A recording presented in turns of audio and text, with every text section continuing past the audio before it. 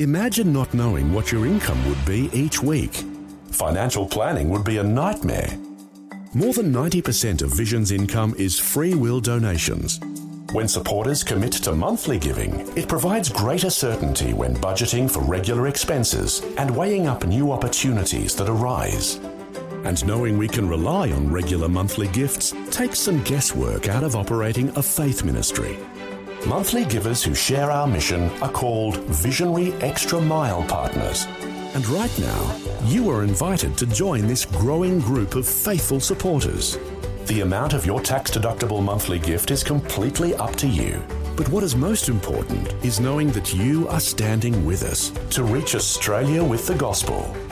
To become a Visionary Extra Mile partner, click the banner in the Vision app or go to vision.org.au/extra mile. It only takes a few minutes, but will have an eternal impact. Vision. Audio on demand from Vision Christian Media. Jesus said, "If you hold to my teachings, you are really my disciples.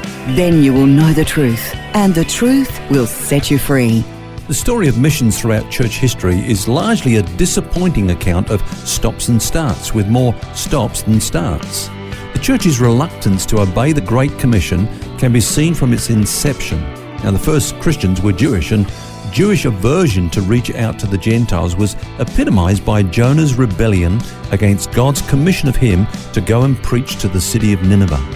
Generally speaking, the Jews saw their task as one of separating as much as possible from the Gentiles rather than being a light to them, drawing them to God.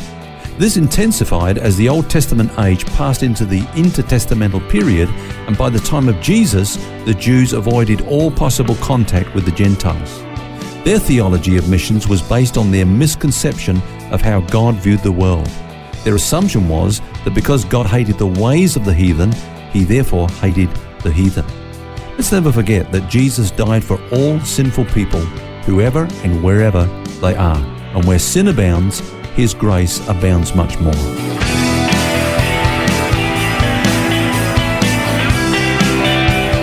This is Set Free with Ken Legg. Thanks for joining us. You're in for a conversation on sharing the gospel with author and pastor Ken Legg and myself, Phil Edwards. And it's an important point that you just raised there, Ken, in your introduction, that we're all familiar with the prejudice of the Jews against the Gentiles, yet we can be guilty of the exact same attitude towards, say, Muslims or towards homosexual people or others without even realising it. Yes, I'm amazed at the amount of anti-Muslim rhetoric that exists amongst Christians today. I often receive emails that seem to be more fear-based or, can I say, hate-based. It seems that Christians will do anything they can, for example, to keep Muslims from coming to this country. Now, I understand the concerns that are at the basis of those feelings, but what amazes me is that we have been commissioned to go into all the world and preach the gospel to every creature. Now, there's a large segment of the world that is closed off to Christian missionaries. This is called the 1040 window. And about 95% of the unreached world lives in this window. Now, here's an incredible thing. We can't go to them, but God is bringing them to us. Now, are we so insecure in our faith that Christians will maybe convert to Islam? Do we fear that? Let's see this rather as an opportunity to reach out with the gospel to those who have never been exposed to the love of God through Christ. It's a pretty challenging and amazing change of mind, isn't it? You use the analogy of Jonah to illustrate our aversion to taking the gospel to people who might have been enemies of the people of God. Can you enlarge on that one a little?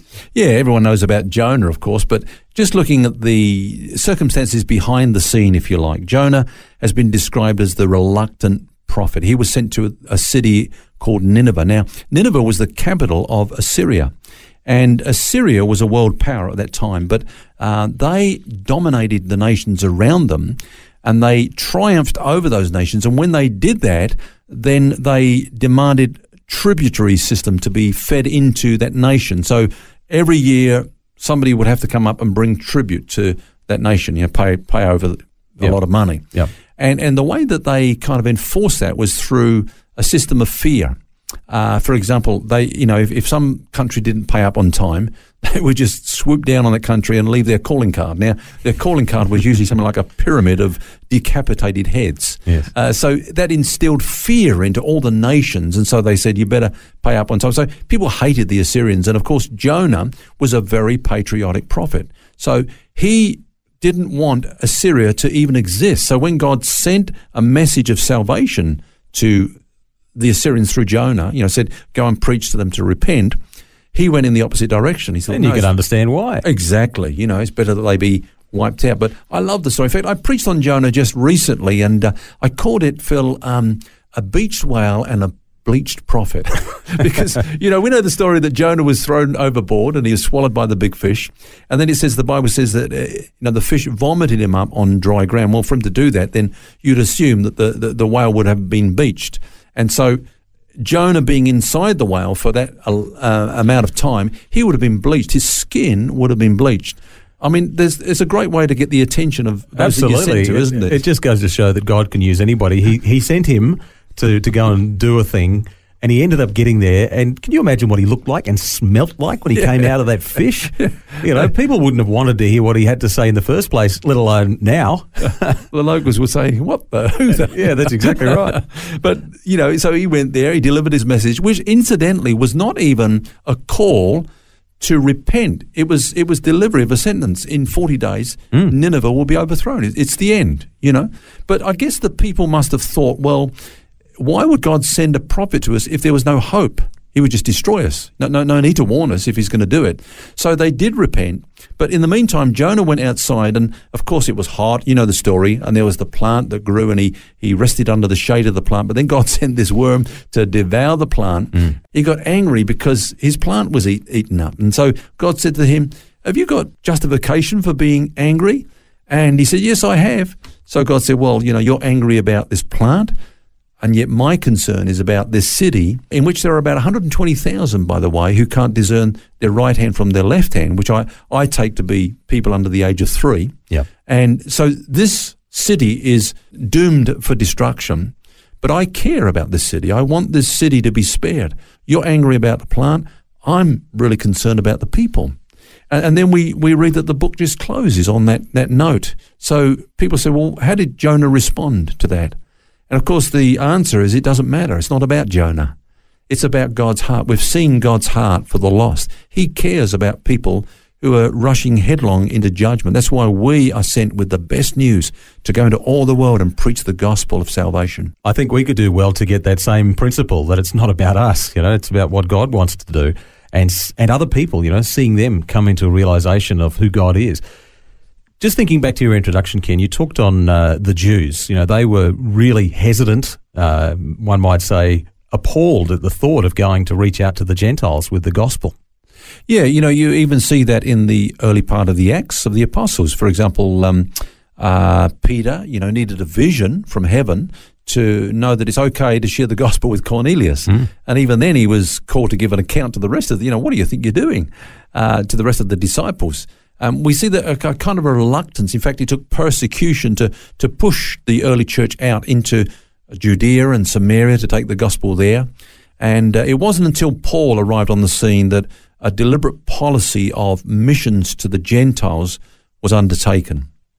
So what about those original disciples of Jesus? Did they ever become missionaries, do you think? Would you like to think that all the training that Jesus gave them and the commission that he entrusted them to go into all the world and preach the gospel actually paid off?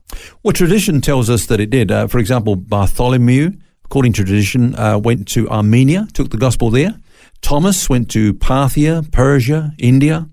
Matthew took the gospel to Ethiopia. James the Younger took it to Egypt. Jude to Assyria and Persia. And Mark took it to Alexandria. So when you look at that, we see that they did move out with the gospel. In fact, let me read to you what Justin Martyr wrote. Now, Justin Martyr was a leader in the church around about 150 AD. And he said this, he said, there is no people, Greek or barbarian or of any other race, by whatever appellation or manners they may be distinguished, however ignorant of arts or agriculture, whether they dwell in tent or wander about in covered wagons, among whom prayers and thanksgiving are not offered in the name of the crucified Jesus to the Father and Creator of all things. So, if you like, by the end of the first century, the gospel had been taken as far as Mesopotamia and Parthia in the east, and Gaul and Spain in the west.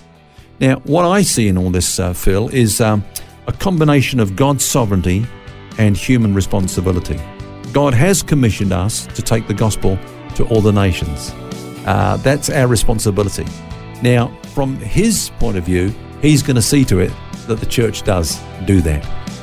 He'll use whatever means it will take to get us to take the good news of salvation to a dying world.